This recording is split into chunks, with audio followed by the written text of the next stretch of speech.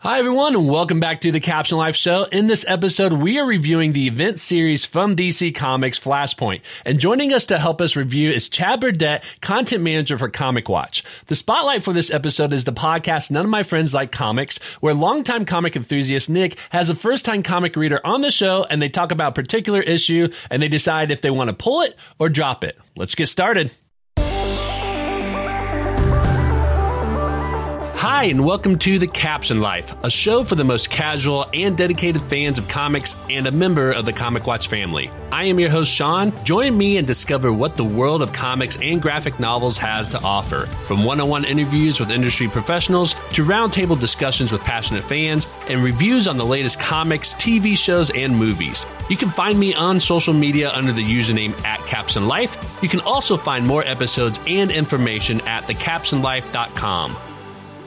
So as I mentioned in the cold opening, we're doing a comics review and commentary on the 5-issue series Flashpoint by DC Comics. It was released in 2011. It was written by Jeff Johns, penciled by Andy Kubert, inked by Sandra Hope, colored by Alex Sinclair, and lettered by Nick J. Napolitano. If you're not familiar with the series, then here is the official synopsis from DC Comics. It says, when Barry Allen wakes at his desk, he discovers the world has changed. Family is alive, loved ones are strangers, and close friends are different, gone, or worse.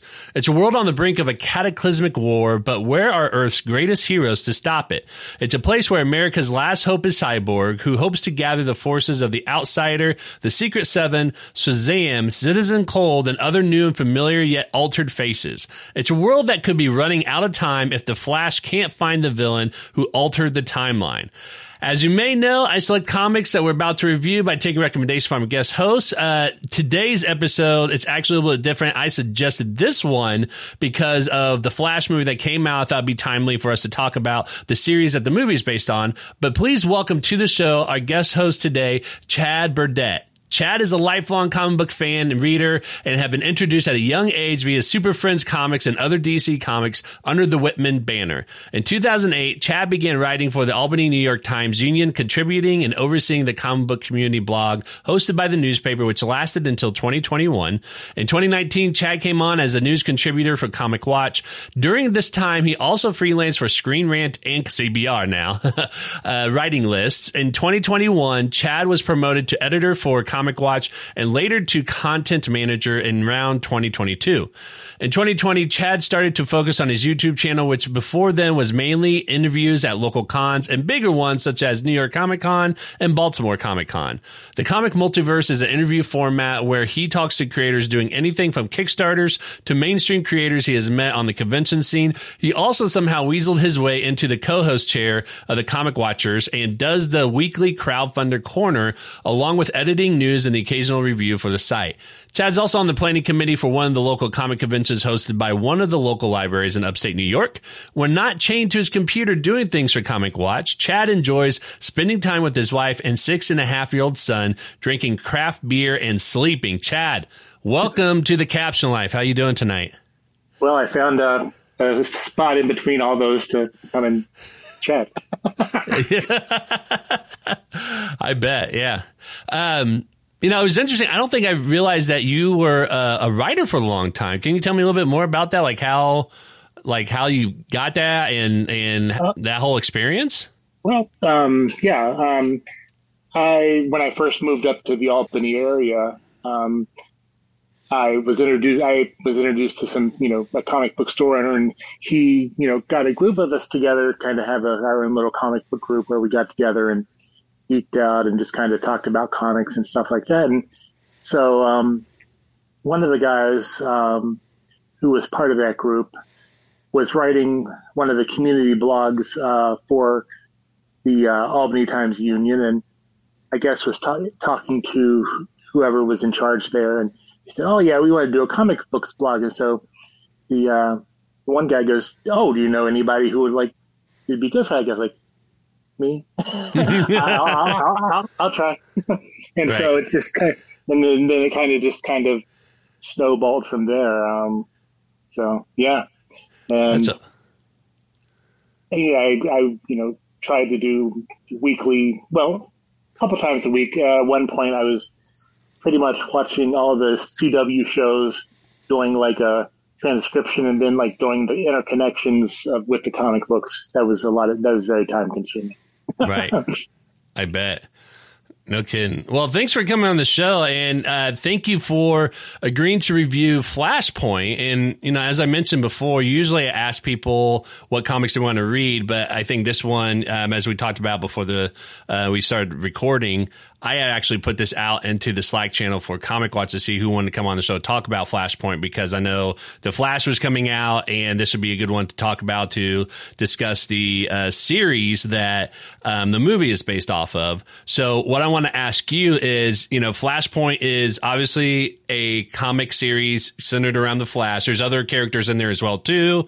You know, the Batman is a pivotal part of the story as well. But I wanted to ask you, what was your introduction, your origin story to the Flash, or if you want to talk about your introduction to Flashpoint, the series, either one would be fine. Well, I mean, I've always been a DC comics, leaning that way, and I've always been Batman, but Flash kind of always, caught especially the Wally West series from the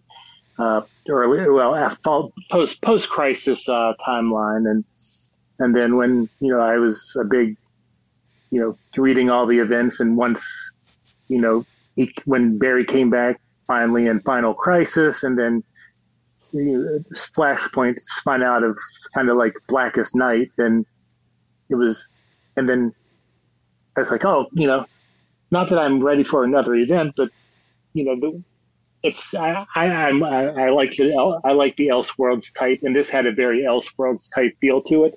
Mm-hmm. And with all you're seeing all the, when they were promoting all the different versions of the characters that and love, which aren't the characters and love. But as you can tell, I'm a big Flash fan. I got my geek jersey.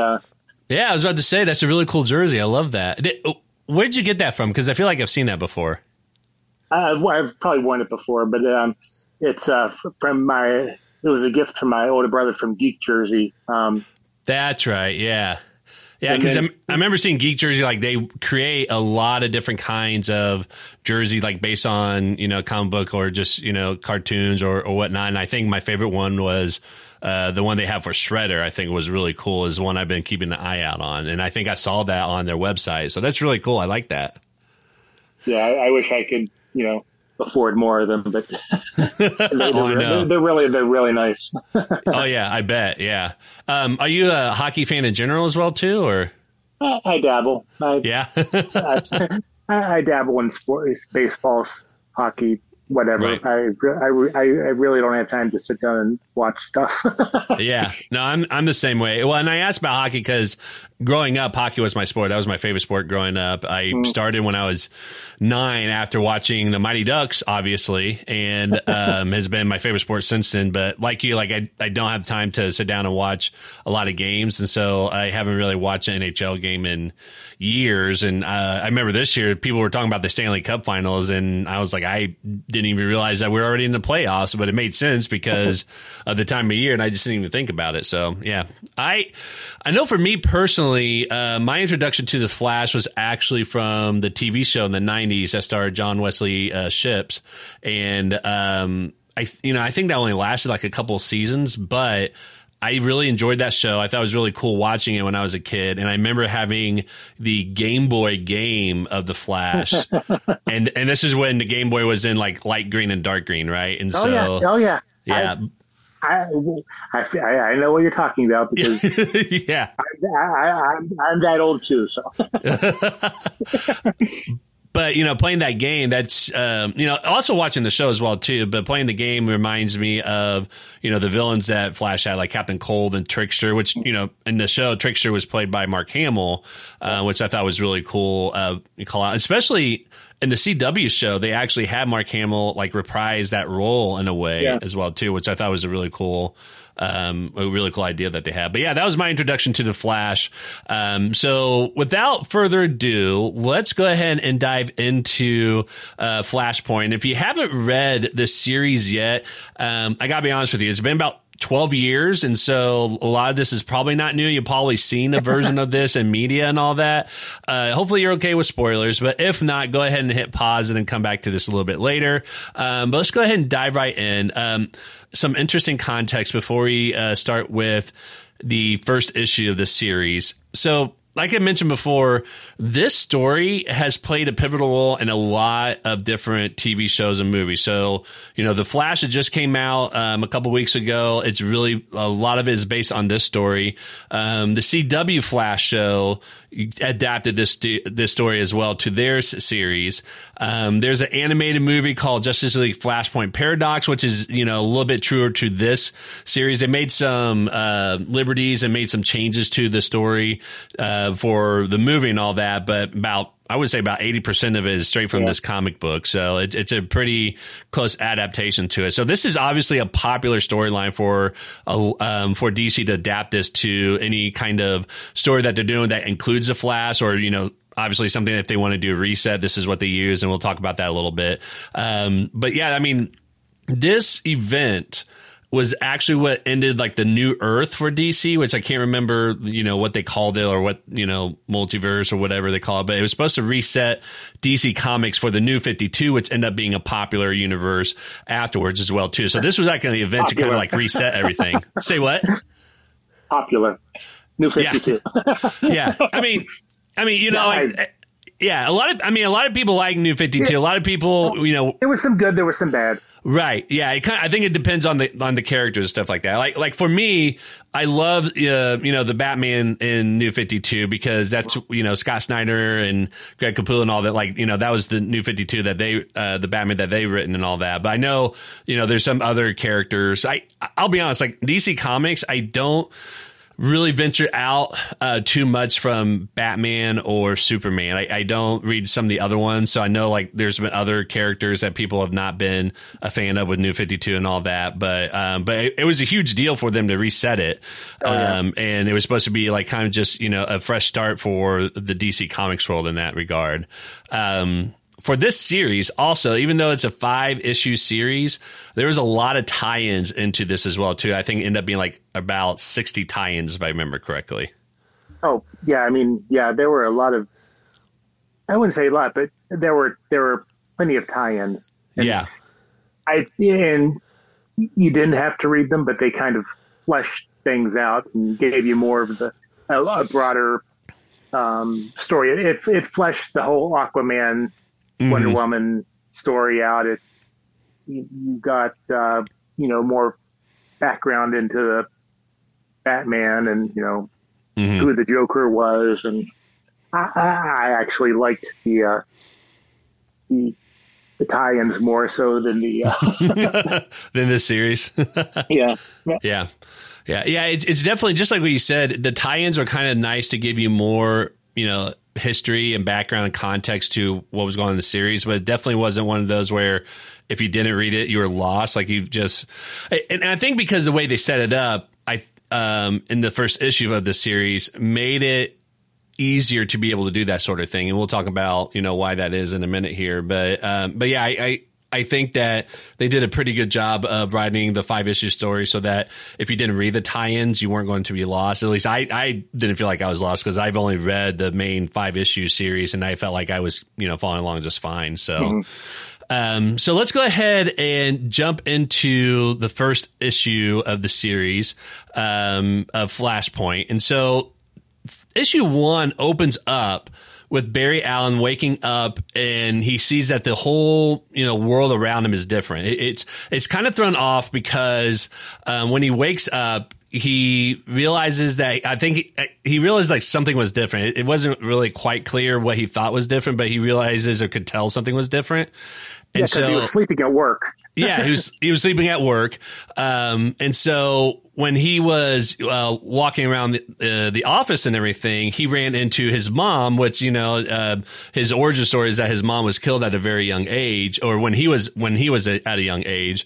And so that really threw him off. Oh, and the other thing was someone had said that Citizen Cold was was like the hero of Central City. So that was another thing that kind of made him think like, what's going on here? So, which, you know, Citizen Cold is really Captain Cold in his universe, but he ran into his mom. His mom is still alive, and he thought that was really weird, but he's really happy about it, obviously.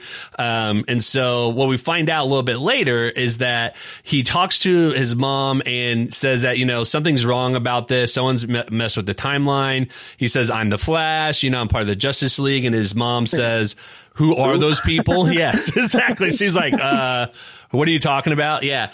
And of course, the only person that he mentions that she does recognize is Batman, which, you know, like, because he even mentioned Superman, and Superman was not a thing in this world. And so it's funny how Superman he was a thing in this world. He was just not known to the public. Right. Exactly. Yeah. Yeah. That's exactly right. And we'll get that in a second. But yeah, just when he mentioned that, though, like, she says she's never heard of him. Right. So it's just funny that Batman is like that concept of like, of course, you know, we heard of Batman, like he's in every universe.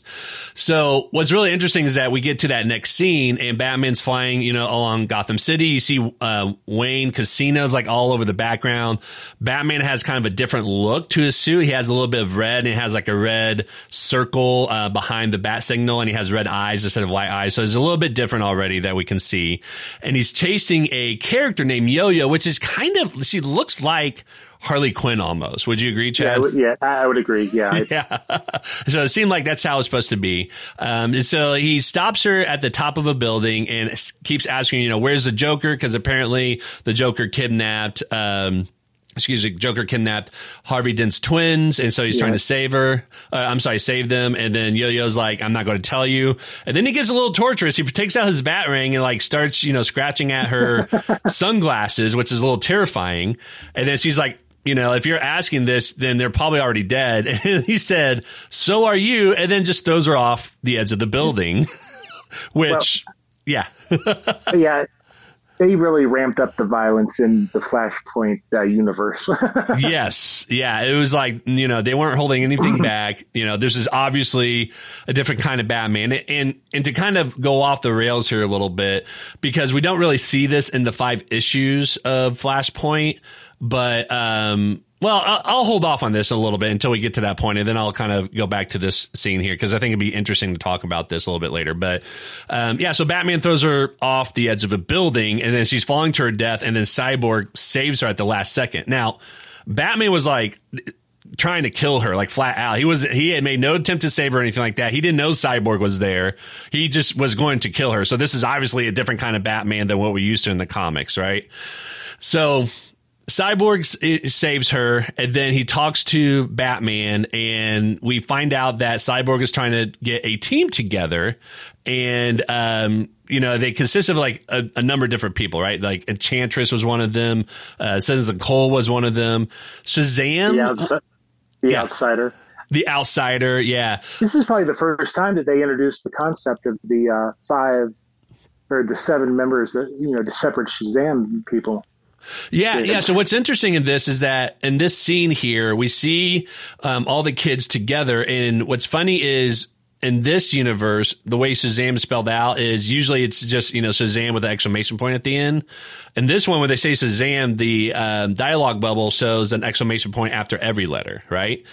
But it's kind of like the Captain Planet effect almost, because like all of them had to say Shazam to create what they call Captain Thunder. Essentially, it's, you know, it's Shazam, but they call him Captain Thunder. So it's like all of them had to like combine in order to become Captain Thunder. It's not like, you know, some of the other ones that we've seen where they have like their own Shazam power or whatnot. Mm-hmm. So yeah, so anyway, so we see all these heroes, you know, getting together, and they're talking to Batman, asking him to join the team because they know that they, you know, kind of dive into how Aquaman and Atlanteans have been warring against Wonder Woman and the Amazonians. And pretty much at this point, they've killed like millions of people on Earth with their war.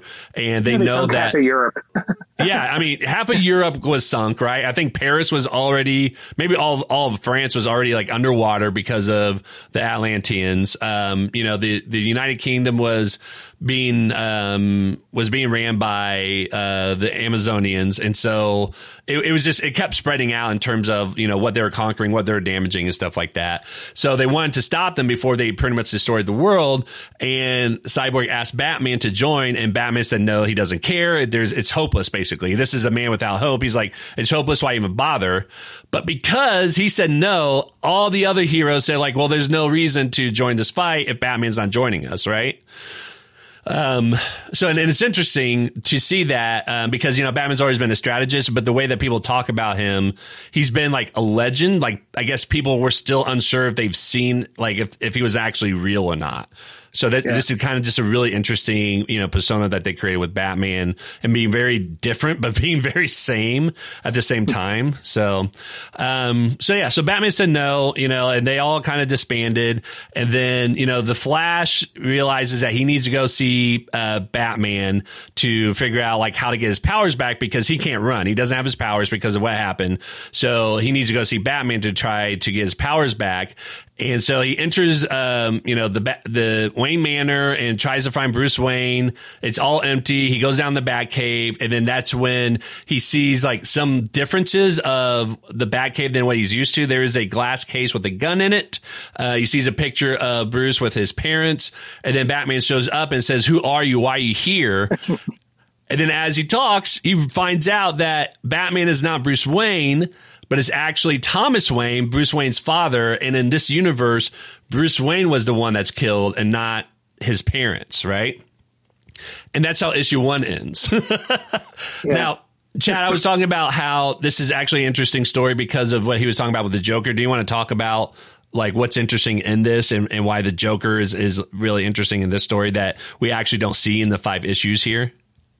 Yeah, it's more in the Batman mini-series because Martha goes insane and becomes the Joker. Yes. So the Joker is Bruce Wayne's mom in this instance. And so it's a really interesting dynamic to see that the two parents pretty much dealing with the death of their only son in very, different ways, still very violent, both of them, but in very different ways. And so it's interesting how his dad becomes the Batman and then his mom becomes the Joker. So, and then, like Yo-Yo is supposed to be Harley Quinn. And I don't even know what the relationship was with Yo-Yo and the Joker by any means whatsoever. But yeah, so that was kind of an interesting thing that I remember when I found out. I was like, oh, that's a really cool story. That's what made me want to read it, is like, I wonder what they went with that. But yeah, you don't actually see in the main issues that the Joker is actually Martha Wayne. I don't think they ever really, explain that or anything like that. Yeah. So yeah, it's in the mini series that they kind of delve into that side and the whole Oswald Cobblepot and all that. Yes. Yeah. And that's what's interesting with that one as well, too, is that the Penguin is actually working for Thomas Wayne and running the casino. So, all right. So with issue 2, it opens up with a story of, I think it's Slade Wilson, Deathstroke is working with Clayface, and it looks like they're pirates, Yeah. And so they're out on the boat. I forget what they're trying to do. I think they're trying to find Atlanteans, if I remember correctly. Deathstroke is looking for Rose. Oh, Rose. Okay, yeah. So he's looking for his daughter. And then as they're looking for her, they get attacked by the Atlanteans. And pretty much Aquaman shows up and he says, we're just going to kill everybody on board. Shows like Aquaman is like really ruthless here. So again, it's very, very different Aquaman than what we're used to. And then we go back to the Flash talking to Batman, and Batman's wondering like who he is and how does he know like his son and stuff like that. And then Barry Allen starts getting these new memories of the new universe he's in. It's like he's in a lot of pain while this is happening, right? Excuse me. And so he's dealing with, losing the memories of his old universe and adding the memories in the universe that he's currently in. And then Flash, shows him that, who he is, and he gets the ring out, opens up the Flash suit, but it's the reverse Flash costume and not his red one. And so that's when he starts suspecting that the reverse Flash is behind all this. And then he tells Thomas Wayne that in his world, Bruce Wayne actually lives. and that he becomes Batman, and that Thomas Wayne and his wife were the ones that were killed. Now, this makes Thomas Wayne want to help Barry Allen now, because he wants a world where his son lives on. And so he had didn't want anything to do with him until he found out about that. And that gave him a little bit of hope. So you find out that this is a very hopeless man. And this is the first time in years that he's getting any kind of spark of hope that he wants to, do something to really affect change and all that. So is there anything that I missed so far? Yeah. Not so far, but then they start to fricassee Barry. They start to what? Fricassee Barry. Ricassee Barry? Sorry. Fricassee. When they try to turn him back into the Flash. Oh yeah. When they try to set up the experiment to do that and everything, right? Yeah. I'd never heard that term before. I like ricassee. Is that fricassee? Fricassee. Yeah. Okay. Gotcha. Is that a term specific to this story, or is that a term that I just never heard of before? I think it's I want to say it's a cooking term. I don't know. Okay. I was going to say, I've never heard that word before until today. And I'm not surprised, because I always feel like I'm learning new words I've never heard of before either. So, yeah. So basically what they do is Barry talks to Thomas Wayne about how he needs to get his powers by setting up this almost like Frankenstein kind of experiment, where they set him up to to electric chair with the, what you see with, people who are, sentenced to death and everything like that. It's pretty much that, essentially, right? But they set up all the chemicals and everything that happened to him in the accident. I gave him his powers. And so, they set that up. They put it on top of, I think it was on top of Wayne Manor, if I remember. Yeah. And then they had the lightning rod up to get the lightning strike. It hits the lightning rod. It hits Barry. All the chemicals hit him and all that. And he just gets fried, basically, right? He's not dead yet. You don't know if he's dead or not, but he's pretty much fried. His whole skin is charred and all that. And it seems like he might be dead at this point. And that's how the issue ends. What's really interesting about this is, for those who are interested, there was a series that came out last year called Flashpoint Beyond. And basically, at this point, the whole series is basically talking about what if Flashpoint went in a different direction because someone altered the timeline or universe again. And it was at this point, before Barry even got struck with the lightning, someone kills him. And then the whole universe kind of went down a whole rabbit hole that way as well, too. So if you're interested, there's a whole series that came out last year that kind of splinters off from this point in the history as well. So anything in issue 2 that I may have missed, or... That's pretty much the gist of it. Yeah. I mean, it's at this point, they're still pretty much setting up, everything. Yeah.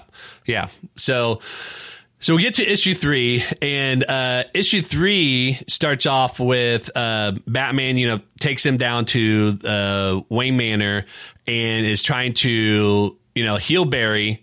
And let's see here. I'm trying to get back through all this stuff here. Yeah. He's trying to heal Barry. And I think, was this the one where he had to get hit again, or? Yeah, well, he's laying on the table wrapped in bandages. And I guess he has 3rd-degree burns all over his body. And it's we got to do it again. There wasn't strong enough lightning. Right. Okay. We've got to do it again. Gotcha. Yeah. So I couldn't. No. He was you're insane, and he's saying that as somebody who's insane himself, basically, right? But yeah, so they set it up. They do it again. And this time when he gets hit with lightning, I think, Thomas gets knocked off the ceiling. He's almost falling to his death. There's a panel that shows kind of those great spears on a fence that he's landing right towards it. And then Barry, gets his powers back and goes out and saves him right before he hits those spokes there. And so he gets all of his powers back, and then they go back to the Wayne Manor, and he starts healing up really fast. So he got his healing factor back and all that, and Thomas is really impressed by that. And then he goes and makes his own suit, I guess, in a matter of seconds, right? He didn't like the yellow suit, so he went back and just made his own suit again. And I don't know, maybe you know this better than I do, but did it pretty much look like the previous suit, or is this a little bit different? I think it's pretty much his, standard suit. The same one? Because once he came back and Wally and him were both wearing the Flash suit, Wally got the very maroon. It looked like covered his face, and so they could differentiate them. Right. Yeah. Yeah. So this one, it's probably the classic suit. I mean, I gotta say, I've never really been a huge fan of the Flash suit, especially with the yellow boots, because the yellow boots always made me think that he was wearing like rain boots. So, I mean, that's just my take on it. Right. But yeah, so, he made his own suit. And, Barry is talking to Thomas and is saying that, what must have happened is Reverse Flash must have went back in time, changed everything, and eliminated or changed, the Justice League. So that way Barry didn't have them anymore, because he said, that was the first thing that he would have done to try to stop me from trying to change the past. And so they're trying to find Superman, and there's no record of it anywhere about a man, named Superman or anything like that. And so Barry's like, was there ever a meteorite or a rocket ship or something like that crashed into Earth? And Thomas said yes, but I think he said something along the lines of, it's kind of classified under NASA, and Barry's like, do you think you can get into it or anything like that? He's like, no, but I know someone who can, and that's when they bring Cyborg. When they're looking that information up, they're using a computer, and Flash makes the comment that this is very slow. Oh, yeah. Yeah, he was just like, why is this taking so long, right? Yeah, so it must be and this was in 2011, so internet speed was getting better than how it was in the 90s. If you watch Captain Marvel, they had that scene where it took them forever to load up a AOL disk and everything like that. But yeah, it's just kind of interesting of how they're saying this is really slow, and I feel like that's just that's a commentary on technology, right? Is that no matter what, where we're at in our own history and everything, we're always going to think that some sort of technology we're dealing with is just so slow, when reality, that was, probably 100 times faster than what we had 5 years ago. Right. Yeah. So, anyways, but yeah, so they were talking about, how Barry would not have gone back in the past, because Barry knows that that's very dangerous, and talks about the butterfly effect, which, is a very famous theory. If you don't know what the butterfly effect is, look it up. It's actually from some sort of old classic story from the 1950s. I forget what the name of it is, but that's where the whole idea comes from. Do you know the name of that book by chance? No, I don't know the name of the book. Yeah, but it's not a new idea. Not a very good Ashton Kutcher movie either. No, that's all right. So anyway, Thomas and Barry, teams up with Cyborg, and Cyborg, agrees to take them to find the Superman, or what Barry's calling Superman. Cyborg says there's no mention of this or anything like that. I forget how he figures out where it's at. I think he kind of was able to crack into some securities and stuff like that to figure out they're holding somebody in some sort of cell and all that. And I think the way that they got him to agree to help them is that Thomas said, if I remember correctly, that he would join his little team. Right. So because again, he wants to create a world where his son lives, and so that's why Thomas is doing all these things. And so when Cyborg hears that, he's like, all right, I'll help you, hopefully get this guy, and that's supposed to change the tides and all that. So they go under Metropolis into the sewers and everything, and goes through all of these high security levels that's in the sewers, and they're walking through these different laboratories. And what's funny is one of the panels shows a laboratory of an experiment or something like that, and there's a skeleton of a dog. I'm wondering if that was supposed to be Crypto. Yeah. I mean, that's what I assume, and that's what I think they were insinuating. Yeah, exactly. Yeah. I took it that the Superman thing they're breaking into this world's version of Cadmus. Oh, really? Yeah. Which is kind of like the super secret lab, right? Organization. Right. Yeah. I just know when I saw that panel, I was like, okay, I don't think I'm going to let my, kid read this, because this is traumatizing for a kid who loves animals. So, but yeah, so, the next page, they were able to knock out the guards. They got into the huge holding cell that has the Superman symbol on it. So obviously, they carried over the whole, they found a symbol that represents Superman and all that. And they, engraved that into that huge, it's a very obvious thing of here's Superman in the comics for this. So they open it up and they look inside and they see somebody in there that's clearly Kal-El, but because he's been captured and put underground for so long, he is not very strong at all. Like, he just seems like he's a very skinny, emaciated. Yeah, exactly. Just not the character that Barry had described at all whatsoever. And so they're like, all right, well, let's just break him out. And I think Barry even said, like, if we get him out to the sun, then maybe he'll rejuvenate and all that, because he knows that, that's where he gets his powers at. So they break him out. They start heading out and are fighting all the guards that's chasing after them. Barry, reassures Kal-El that, everything's going to be okay. Just follow us. And Kal-El's like, okay. They get outside to the sewers. He hits the sun, and then he starts, feeling better. And I think they even start, trying to shoot at him, but then he uses laser eyes to shoot back at the guards. And then I think Barry tried to ask him, I think it was Batman, if I remember correctly. He's like, go ahead and finish off the rest of them. And then he just flies away, right? Because he's really scared. Yeah. And then Batman's like, well, what are we going to do now? Like, that was like their, one chance of being able to turn the tides, and he just flew off. So, and that's how the issue ends, is all the guards are, pointing their guns at Barry, Cyborg, and Batman. And so that's how that issue ends. So, issue 4, anything else, Chad, that you want to add that I haven't hit on yet as we're going through this? That's pretty much, the main points of the story. Yeah. And there's some other like side stories going on. Like Lois Lane is like, involved in some of these international, like, I don't think she's just a reporter. I think she's also kind of like she's an undercover spy. Yeah. She's an undercover spy, but she's like pretending to be a reporter or something like that. Right. She's pretending to be a reporter, or she's a reporter, but she's looking for the resistance. Right. That's it. Yeah. Yeah. And see, this is where my memories kind of get like blurry a little bit, because I read this like just a couple of days ago. I reread it for tonight's episode, but like when I try to recall some of the details, it always gets blurry, because I know the animated movie kind of changes it a little bit. So I'm always kind of trying to figure out which one was from the movie and which one was from the comic. So but yeah, I mean, there's a lot of kind of like smaller stories that are just kind of like it kind of develops to the larger issue, or the larger word is kind of like developing by kind of showing you Wonder Woman and showing you, Aquaman and what they're doing through the rest of the world. And so there's all these little stories of like how they're showing you these other characters are also in the universe, but they're very different and all that.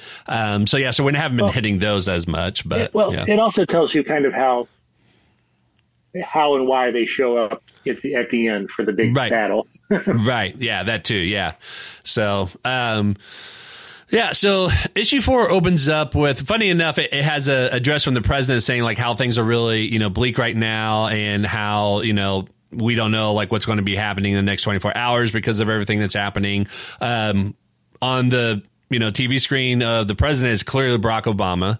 That they drew in there. And then we see that the TV's being watched by the Shazam kids, right? And so they're all talking about, should they help? Should they not help? Billy's trying to figure out what's the best thing to do, because their foster parents said like, they should not go anywhere without them because it's so dangerous. But Billy's also worried about, if they don't help save the world, then there's no world for anybody to come back to and all that. So they talk about that. Plus, they also had previous run-in with Wonder Woman, where they kind of got a nice slash across their face. That's right, yeah. Because and actually, they mentioned that in the first issue when they were talking to Batman about teaming up and all that, because when they said Shazam, Captain Thunder said that Wonder Woman left an impression on me and had those scars on his face, right? And so he wanted to do that. So yeah, so I think it's again, they didn't really explain like what happened in that previous fight or anything like that in this 5-issue series, but obviously that's kind of made Billy worried about this whole thing and wondering if they should try to fight again or not. So. And then also we see that Hal Jordan is not Green Lantern. We kind of got that confirmed in an earlier issue, but we get a few pages where he's actually getting into a jet. They're going to shoot a bomb at, I think it's either the Atlanteans or the Amazonians. I can't remember who. Amazonians. Is it Amazonians? Okay. His mission is to drop an atomic bomb on them. And kind of when they first mentioned, when Barry is going through like the computer looking for Superman and everybody, and he mentions, of course they kind of, made me forget Hal, my friendship with Hal and all that. He goes, but when he finds it, he goes, Hal Jordan, still not married to Carol on this earth. Right. Like they're just doomed, right? Yeah.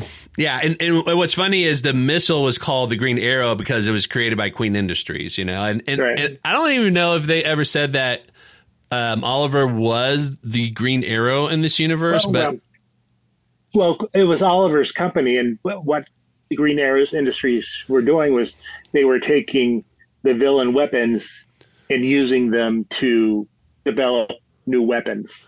Right. Yeah. But I don't think in the series they ever really confirmed or denied, if there was a Green Arrow. I can't remember because I'm not sure if they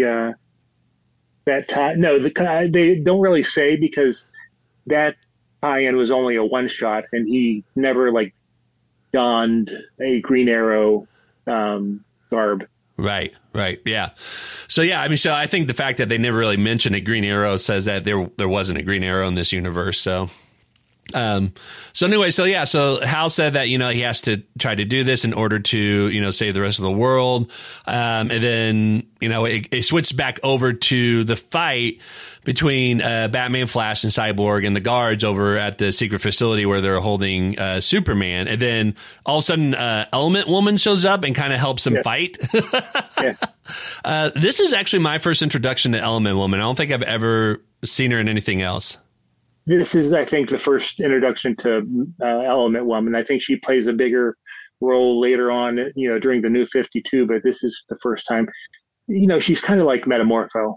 Yeah. It's and the page that they have in here in this issue made it seem like it's an introduction because they have her posing and they, have her name in a very logo kind of text in the dialogue bubble and all that. So I got the impression that this was the first time we actually got an introduction to who this person was as well, too. I think this is their first introduction ever, in this world and DC continuity and whatever. Right. Because we technically saw her in the first issue. She was part of that group of supers that was trying to convince Batman to join their team.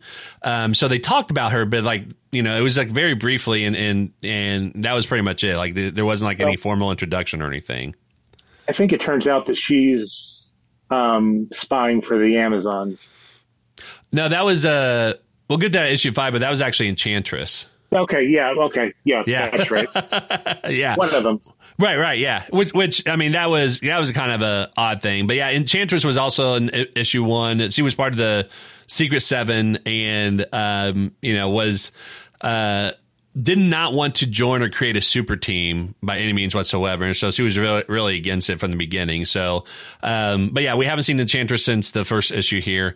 But going back to this, so Element Woman introduces herself. You can see that she's kind of socially awkward. She doesn't know how to interact with people. Obviously she hasn't had a whole lot of, opportunities for that.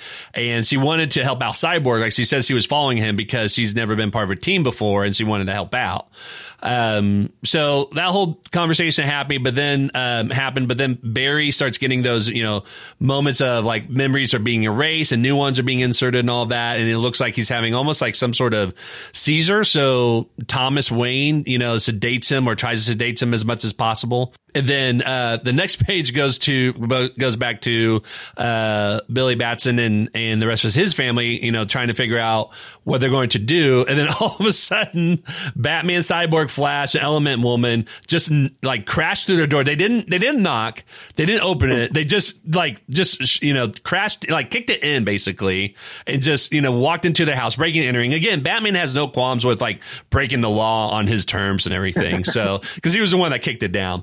But yeah, he just shows up and says hey, we need to, get Flash better. And he said that he knows that Shazam has, connections to lightning power. So he's hoping that maybe that can help Barry in this instance. So Billy, kind of tries to help him. And then they have a moment of connection where Billy sees where Flash is from and sees a completely different world. And he's wondering, what world are you from? Because again, he says because that's a world of hope. So basically, again, solidifying that this world is just very bleak and just no one is happy in this world whatsoever. Like nothing good happens in this world. I don't know if you kind of catch it there. Cyborg goes, "You guys have a tiger in your house." Yes. Yeah, because I don't know the whole backstory between, they kind of explained it a little bit, but I think the wizard allowed one of the kids to keep this tiger because he was the last tiger of Kahndaq. Yeah, it's Tawny. Oh, yeah. Tawny is the name. Yeah. And so what's funny is I guess it can only be seen by certain people, I guess, right? No, I think usually most people see him as a cat, a house cat. Right. Yeah. Yeah. So it's kind of, it's disguised as a house cat, but you see it as a reader, goes, as a tiger. Yeah. And Cyborg goes, "There's a tiger in your house." And they're like, "How do you know?" It's I have a cybernetic eye. Yeah. Well, it was funny. He said, my cybernetic eye sees a tiger, but my human eye sees a cat. So I can only imagine how confusing that must have been for him, seeing those two things at the same time. Yeah. So, they brought a flashback. Flash decides to take Batman into the kitchen and says that they need to do something to stop this war. And I think he said that, because if we don't do something here, he's I don't know, how many more of these events I could take before I won't remember anything from my previous life. Right. And so Thomas is willing to, again, help him because he doesn't want him to forget Bruce and forget, and try to save his own world and all that. That's the whole reason why he's doing this. And so, he's just Flash is trying to convince him to do this. But Batman just says no. He just wants him to go and change it. He's I don't care about this war. I want to take care of getting you back to where you need to be now, basically. So the whole story ends up being that Cyborg, all the kids and all the other people in the other room, shows up in the kitchen. They talk to Flash. They talk to Batman. And they all say, let's go and do something. All the Shazam kids said, let's go ahead and try to stop him. Flash is on board. Cyborg's on board. Batman is not. And Flash gives him a cold stare and said, Bruce would have come. Which is, guilt tripping him into doing this. Right. And this is after kind of, which plays out in the final issue. But, when they're talking about, Barry goes, "I just can't go back and change things. You don't understand. It'll mess everything else up." Yeah. Yeah. So he guilt trips him to do that. So Batman says, "Okay, wait, let's go ahead and tell the others to meet us there at where the war is going on." And so they all take, the bat plane over to where the fight is happening. You get the whole team, you get other people. I think Enchantress shows up in the middle of it as well too. And you see that Aquaman and Wonder Woman's already fighting against each other. And then the team shows up and starts, joining in the battle. And then Enchantress, this is what you were talking about before. All of a sudden, even though she was on the side of Cyborg, Batman, Flash, and all that, she uses her magic to stop the kids from continuing on as Shazam. Right. And then that's when you find out that she's actually working for the Amazonians and is not on their side, basically. Right. Because it's something that happened in the Secret Seven with Shade. Oh, is that what happened? Yeah. Okay, yeah. I mean, she made some sort of comment or something like that where she said, it's basically, I don't care what happens. I just want to have fun, So I think she just kind of picked the more fun side to fight for. She's always been kind of, schizophrenic anyway. That's her character. Right, yeah. So while this is going on, all the kids aren't Shazam anymore. They're kids. And I don't think it was Wonder Woman, but I think it was probably one of the Amazonians that ends up killing Billy by sticking a sword through him from the back, right? And then that's when, Flash is I can't believe it. He was just a kid. And then the issue is with Reverse Flash showing up, and he looks at Flash and says, "Look what you did," which is interesting, right? So that's issue 4. We get to issue 5, and it pretty much picks up from there, and it goes into the whole story of how Reverse Flash, tells him, like, basically Barry's accusing him, saying, like, why did you go back and change all this? This is a worse world. And then that's when Reverse Flash says, it's actually, I didn't do anything. It was all you. And he tells him about how he was the one that went back and used, like, the time vortex machine, I guess. To go Cosmic treadmill. Yes, the cosmic treadmill. That's what it's called. Yes, thank you. The cosmic treadmill. Oh my God! Like that's such a that's like a silly but fun and still ingenious way of, like, explaining time travel for the Flash. It's from the Silver Age, so yeah. But they continued that on, right? Like they could have updated that on. They're like, no, let's just keep it as a treadmill. But yeah, so Reverse Flash explains how, for, I can't remember what reasons he said or anything like that, but he said that Barry, decided that he wanted to go and save his mother by going back in time, right? Basically he's like, you one night, basically you started feeling sad for yourself and decided to go back and change, your past. Right. Yes, exactly. Yeah, so he explains to Barry, like, how, all this happened actually because he went back and changed his past, and then this kind of created a ripple effect, and because of that actually freed the Reverse Flash from being, like, tied to him, and so he exists outside of the timeline, which means that he no longer has to make sure that the Flash becomes a person in the universe he's in. He will always be the Reverse Flash no matter what, right? Well, because Barry running pulls from the Speed Force. Right. The Reverse Flash is the negative Speed Force, and the negative Speed Force is generated by Barry. So that's why Eobard is able to exist. But when he got caught outside of time and all that, then he became the Paradox. Right. Exactly. Yeah. So he explains all this, and Barry all of a sudden remembers all this stuff, and then they're all, fighting, and of course, Reverse Flash, being the classic villain he is like egging him on and taunting him and all that. And then all of a sudden you see a sword go right through the middle of his chest, and Batman shows up with a sword, which I think he probably got from the Amazonians, but it's just like, it's a huge sword, like, for somebody to be carrying around, So he kills the Reverse Flash that way. And then we see that Batman is trying to get Flash to get back into to go and correct things, and we get, like, the Grifter and the Resistance, joining the fight. And first appearance of Wildstorm. Yeah. Oh, that's right. Yes. Yeah. So we get Wildstorm from here. Enchantress is still fighting around, and then she's, like, stopping all the humans from being able to try to stop the war and all that. And then all of a sudden, the comic panel has, like, these letters, like E, kind of like going across the panel, which I don't know what exactly was supposed to mimicking here necessarily. But you see everybody looking up, and then you see a shadow on Enchantress's face, and then the next panel is Kal-El, in his suit that he was wearing from the capsule, whatever that he was in. Pretty much, like, leotard. Does that little, like, yeah, he was in a leotard. It was like a really weird leotard. It was like it's funny because he has, like, a weird S on his leotard, even though they had the Superman symbol, like, drilled into the outside of that capsule. Like, they had a different S on him for whatever reason. But pretty much what happened was he, like, smashes Enchantress into the ground, and, like, she just went flat, basically. Like, you don't see blood in the panel, but it's pretty much insinuated that she got smashed into a solid flat into the ground. And so, like, again, ruthless kill, right? So they continue the battle. Flash realizes that he needs to go ahead and start running back, and I think Batman, I forget what happened to Batman, but he got fatally wounded, right? And so before the Flash runs back into history, he gives him a letter, says, "Please give this to my son. Make sure he gets this." And he wrote a letter to Bruce. And so Barry takes the letter, and then he starts running back in time to try to fix things. And it gets really interesting. To stop himself from changing things. Right. Yeah. It's like, I think he's like, well, what's interesting is that he goes and visits his mom first. right? Yeah. Before he goes back and like has this nice little moment and says, this is what happened. I got to go back and stop, but that means you're going to, get killed and all that.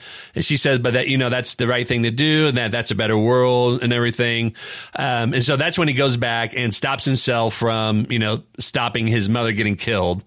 And then in this whole process, he goes through like this weird, like there's like a huge splash page where he goes through the Speed Force, and there's 3 different timelines. And this is where the timeline is getting reset for DC Comics, and we're getting the New 52 here. And it's interesting. I don't know the whole history of it. I don't know like where this goes on. And then this is the first appearance of Pandora. She's is that the person there? Okay, yeah, gotcha. Because I was curious. I was like, I have no idea who this person is. Yeah. She plays a factor like. Even when the New 52 starts, she like pops up in all of the new number ones, and she's like observing, and she knows that something is wrong. And so she kind of like the Watcher in this case. No, not really the Watcher, but I mean, it gets resolved in Doomsday Clock. Gotcha. Okay. All right. Yeah. So Barry knows that like there's 3 different timelines, and is like wondering why that is, and Pandora's explaining this, and then he's like utterly confused by this, right? But then he goes back to what it looks like in the first issue, where he's asleep at his desk, someone's waking him up. So like the whole page is almost panel by panel the same thing, except you see that his work is significantly different in this page than it was in the first issue. So then he figures out that he's back in his universe that he started off in. First thing he does, he goes visits Bruce and kind of tells him what happens, and then he gives him the letter from his father, and Bruce reads it, and he's like really moved. It's a really touching scene that is, I think it's like one of the few times we ever see Batman like get some sort of resolution to that, right? Yeah. That too. Yeah.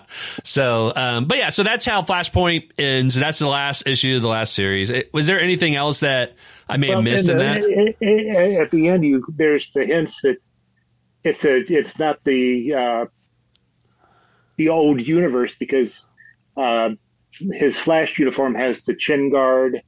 It looks the more the platey. Right. Yeah.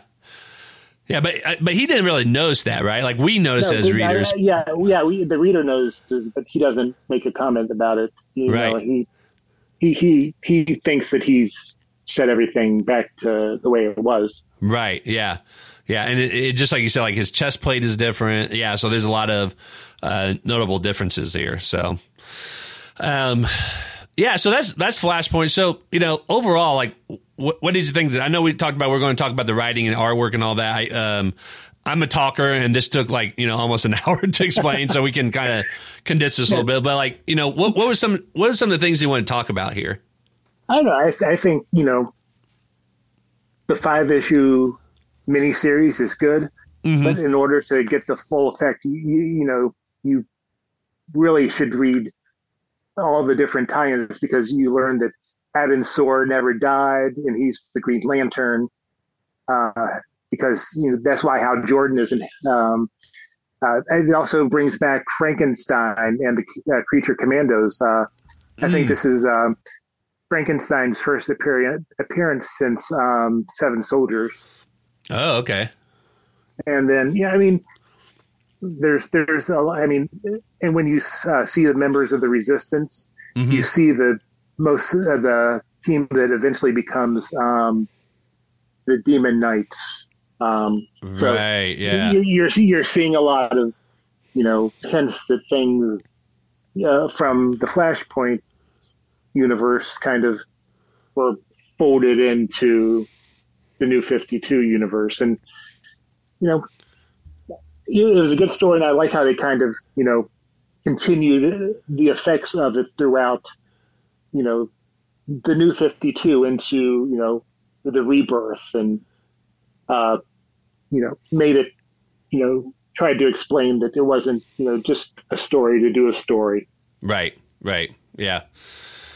And with the tie-ins, I will say this, is that I think you're right, because the animated movie that's based off of this, they actually took a lot of the stories from the tie-ins and incorporated into this as well too.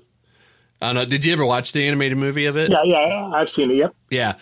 Yeah. And so like there's a lot of scenes from that movie that didn't make it, that wasn't part of like the 5 issues, but I know it's probably part of the tie-ins because it's all those additional stories. Like you kind of see more of how the war between Aquaman and Wonder Woman actually started. Because they were supposed to get married, and then somebody,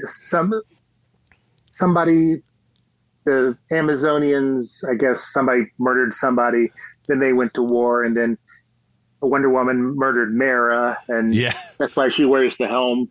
Right. She decapitated her and like sent her body back to Aquaman. Yeah. Yeah. It was pretty gruesome. So, I mean, the whole series, you know, even the tie-ins are pretty gruesome. I mean, you have an evil plastic man climbing inside a animal man and then just kind of like exploding out. And my gosh. you have Grodd ripping Tongorilla's head off. Oh. They're loving these decapitation scenes, aren't they? Yeah. Not for the faint of heart. Right. Yeah.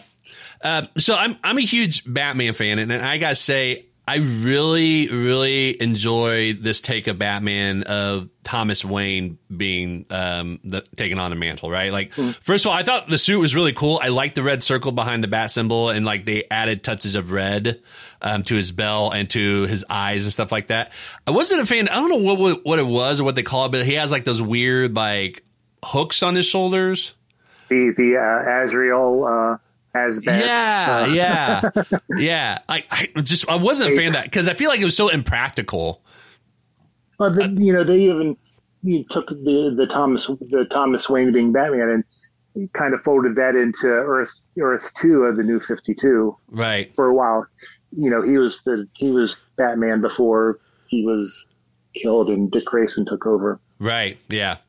Yeah. So I really like their take on it. I like the character drawings and stuff like that. And it was just kind of interesting to see that. And it made me want to read more of that story of Batman. That's why I got Flashpoint Beyond, because I really love that take of it. And like I said, you know, we get Thomas Wayne as Batman and Martha Wayne as Joker. And it just kind of adds a very different dynamic that's very recognizable to what we see with Batman Joker in the main universe, but also just have that additional like layer of complexity with the fact that they, you know, used to be married to each other and they had a son together. And like you get moments where Martha starts, you know, trying to come back a little bit because Thomas starts telling her about how, you know, he met the Flash from a different universe, and that's a universe where Bruce lives. And then she starts like coming back a little bit, and then she goes back to being the Joker and all that. So it's a really interesting story. And I wish, you know, this hadn't been just like an event. I would have liked to have seen them kind of play in this world a little bit more, because it was nice to see the different, you know, takes on the, you know, different characters that kind of were, again, you know, obviously they thought they were getting stale, but these were like new, like totally different offshoots that, you know, I would have loved to have seen them play around with for a year or so. Right. Yeah, I know. So yeah, it's, you know, I think it had, you know, just a couple issues of a miniseries and all that. And then like, you know, we didn't get anything else until last year. But yeah, so. And then they folded, Tom King brought the Thomas Wayne into his Batman run. Oh, did he really? I didn't know that. Yeah. Oh, yeah. Okay. Gotcha. Yeah, because around the time, because Flash and Batman kind of crossed over when they were, you know, kind of trying to re-explain how everything got, you know, changed for 52 and how it was Dr. Manhattan and how, you know, the button. And right. So, yeah. And then I can't remember exactly how, but Thomas Wayne came back and teamed with Bane and they took down Batman. And interesting. Cause I'm going to have to look this up now. Yeah. Thomas didn't like the fact that his son was Batman. Yeah. He wanted him to stay away from that, right? Yeah. Yeah. Classic story. just like my favorite character, Daredevil, and his dad. So, well, overall, like, how would you rate this series, this story, out of 10? Like, where does this kind of fit for you in terms of the writing and the artwork and all that? I think it's a solid 8. I mean, again, this is a point where it's like event fatigue was kind of setting in with Crisis or Infinite Crisis, 52, and then 1 year later, and then Final Crisis, Blackest Night, Return of Batman. And then it's like, okay, we're going to be doing another. This is the summer event, right? And I think they pulled it off pretty well. And I don't know if transitioning it into the New 52 was. I mean, it was a good way for them to do that transition. Rather than just having everybody wake up and go, "Oh, we're different." Right. Yeah. It's like, oh, okay, yeah. Yeah, I mean, I think it served an important purpose story-wise in the overall history of the DCU. Right. Yeah.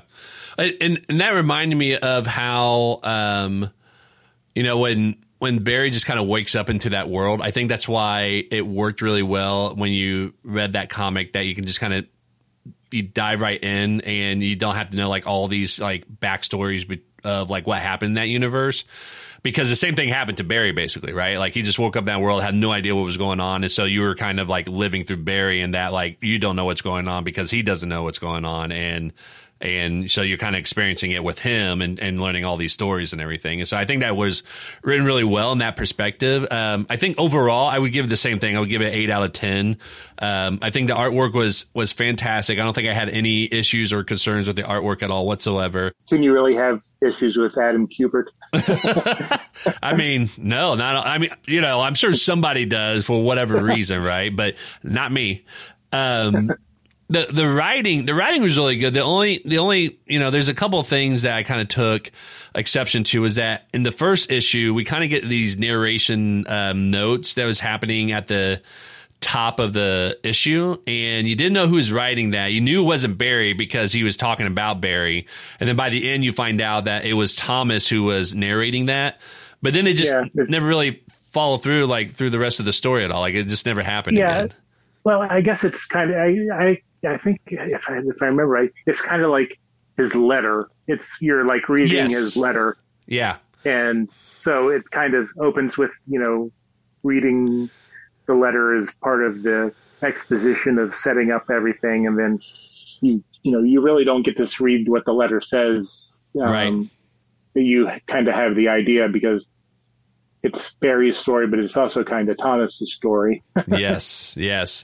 Yeah. So yeah, and that was a nice sense. I like that. I know for me it was just odd that that's how they set it up in the first issue. And now, by the time you get the fifth issue, it kind of comes, full circle, and that you realize that's what that was. But it was still kind of odd for me that we just didn't get that later on. And then the other thing was just like it was just like weird things like Enchantress, switching sides just kind of seemed not out of nowhere, but just like wasn't really necessary, I guess. I don't know. Well, I think they, again, assumed that people were kind of reading, the other tie-ins and not just the main story. But, right.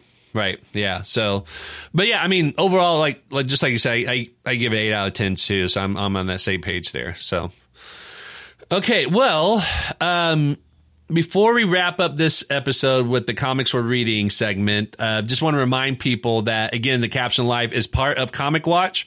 So if you are someone that is interested in being a reviewer for comics, or if you would love to review, TV shows or movies or even, anime, I think we even do like games from time to time.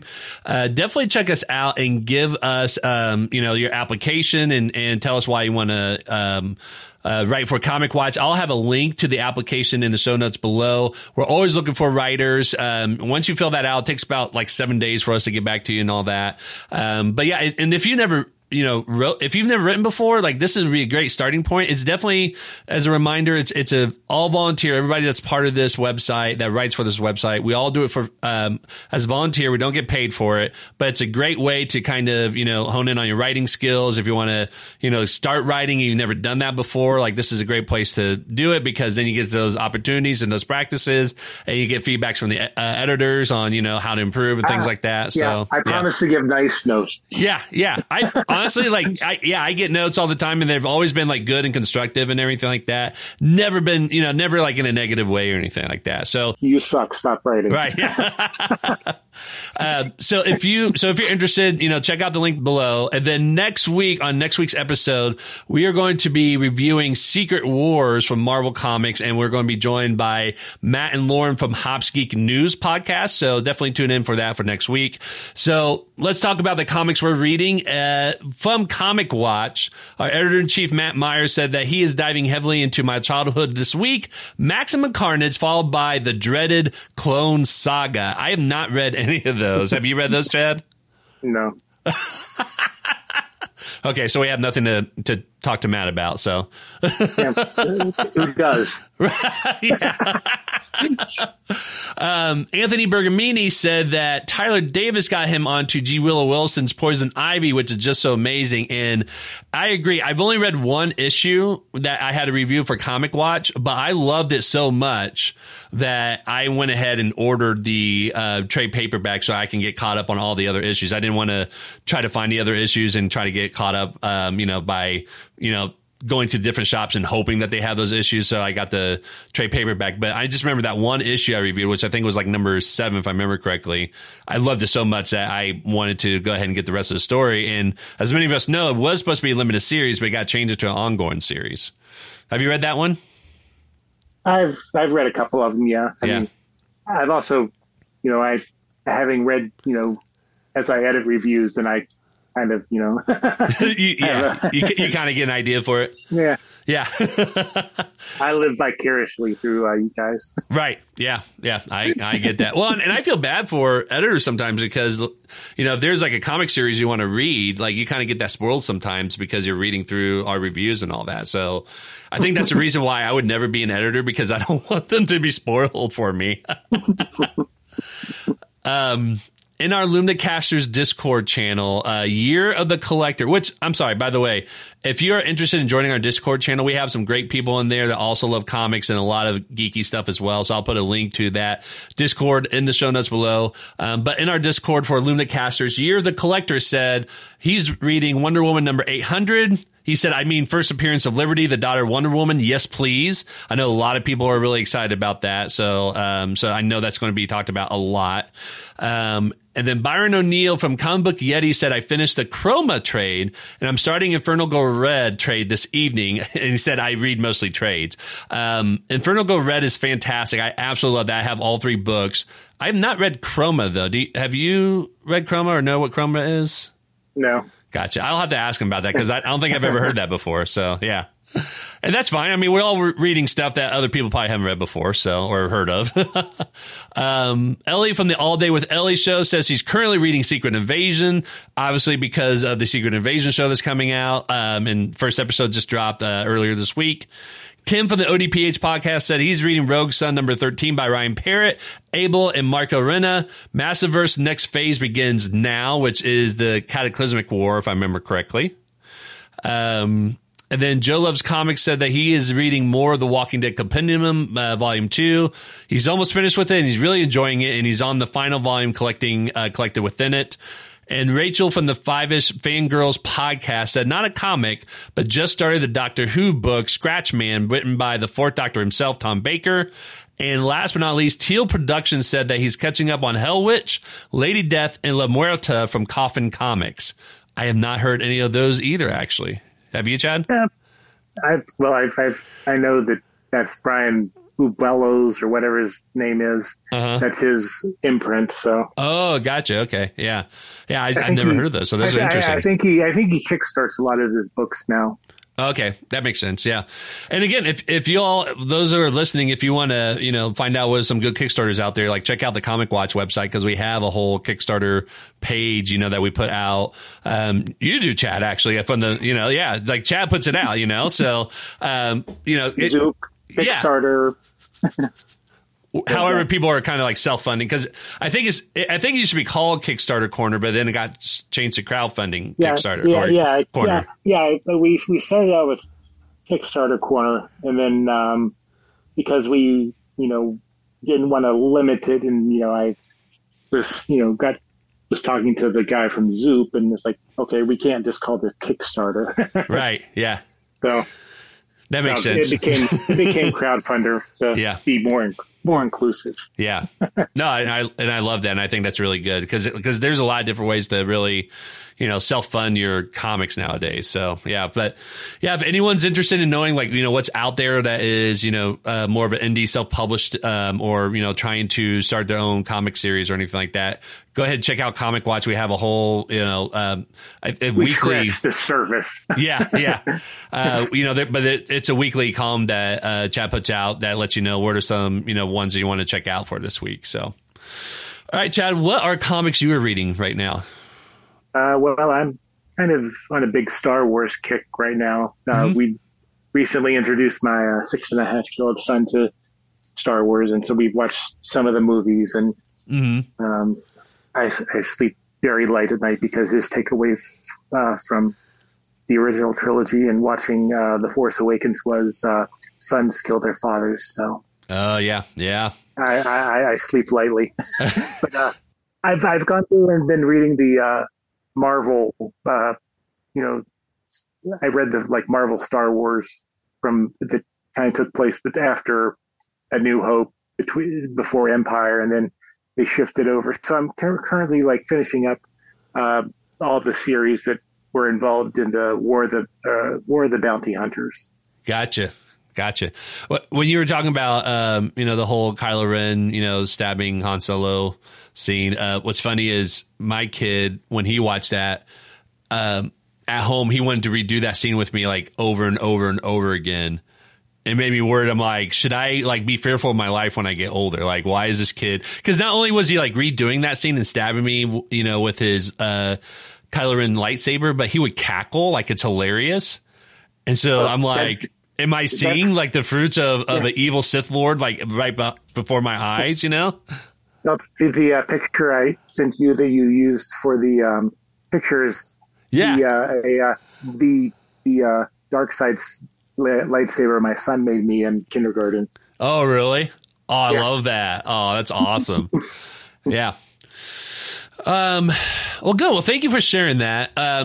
What I'm currently pulling this week is Batman Brave and the Bold #2 and Daredevil and Echo #2, which it's funny. I have the worst memory when it comes to recalling what I read in comics, probably because I read so much, and two, when I'm reading, I always have so many things going on in my mind. But these two issues, I remember I enjoyed #1. I just couldn't tell you what happened in them. I just have that bad of a memory. I know I liked it. I don't know what happened. So when I'm reading #2, I'm going to be maybe I need to read #1 again, because I have no idea, where this left off. Getting Darkwing Duck #6 was absolutely been loving from Dynamite Comics. Hell to Pay #6 from Image Comics. That's been a great story. I think this is the last issue in the series, if I remember correctly. The Riddler Year 1, issue #5 comes out this week, and I'm absolutely looking forward to that. I know in the Comic Watch Slack channel, people have been talking about how they've read it, and they're I guess their minds have been blown. They haven't been saying anything about it because they don't want to spoil it for people, but they're just I think Matt said, "Oh my God," and then Anthony said, "Yeah, I know. What was that?" is what he said, and I want to be like, "What? Well, what?" We usually talk about comics and journal stuff like that, but I feel very rarely do we mention something like that of a comic that's upcoming that people have read. So it's really interesting to hear people talk about that, having that kind of reaction to this upcoming issue. It's a fantastic series. I absolutely love it. But it's just interesting how this issue, got some people talking in Comic Watch. I'm also picking up Tales from Nottingham #5 from Mad Cave Studios, and then 2 series from IDW Publishing, TMNT, Saturday Morning Adventures Continue #2, and Teenage Mutant Ninja Turtles, The Last Ronin in the Lost Years #4. So I'm looking forward to all those. I know I've been behind on the issues I pulled like a couple of weeks ago, so I'm probably going to have a huge stack this week that I'm going to try to get caught up with and everything. So, but yeah, so thank you everybody for sharing what comics you're reading this week. Chad, thank you for joining the show to talk about Flashpoint. Before I let you go, where can people find you and your work online? You can find me at Comic Watch, obviously. You usually look for anything with the news related. Right, yeah. Or previews, mainly #1 issues. Right. I have a YouTube, my YouTube channel. I usually, try to do once a month, but being on the Comic Watch and scheduling for Comic Watch, they're kind of bleeding into each other. So. Oh yeah. I feel you. Yeah. I mean, that's I feel like I'm like keeping my head above water trying to do this and the stuff with Comic Watch and all that. But I mean, just like you said, sometimes it's nice to try to figure out ways to kind of do, do both with like minimal effort. So if you can cross over, yeah. So yeah, I mean, you can find me on my channel or on the Comic Watchers show.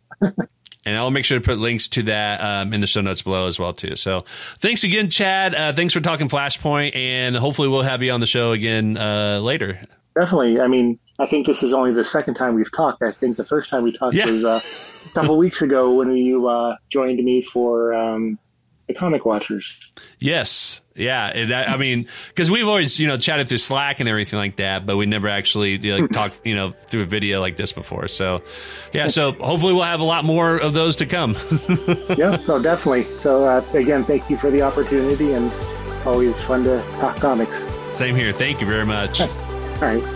And that wraps up another episode of The Caption Life. I hope you enjoyed listening, and don't forget to hit the subscribe button. You can follow us on social media at Caption Life. And if you like what we're doing, give us a shout out by tagging us in your post or send us a message. For more information about us and all of our previous episodes, visit thecaptionlife.com.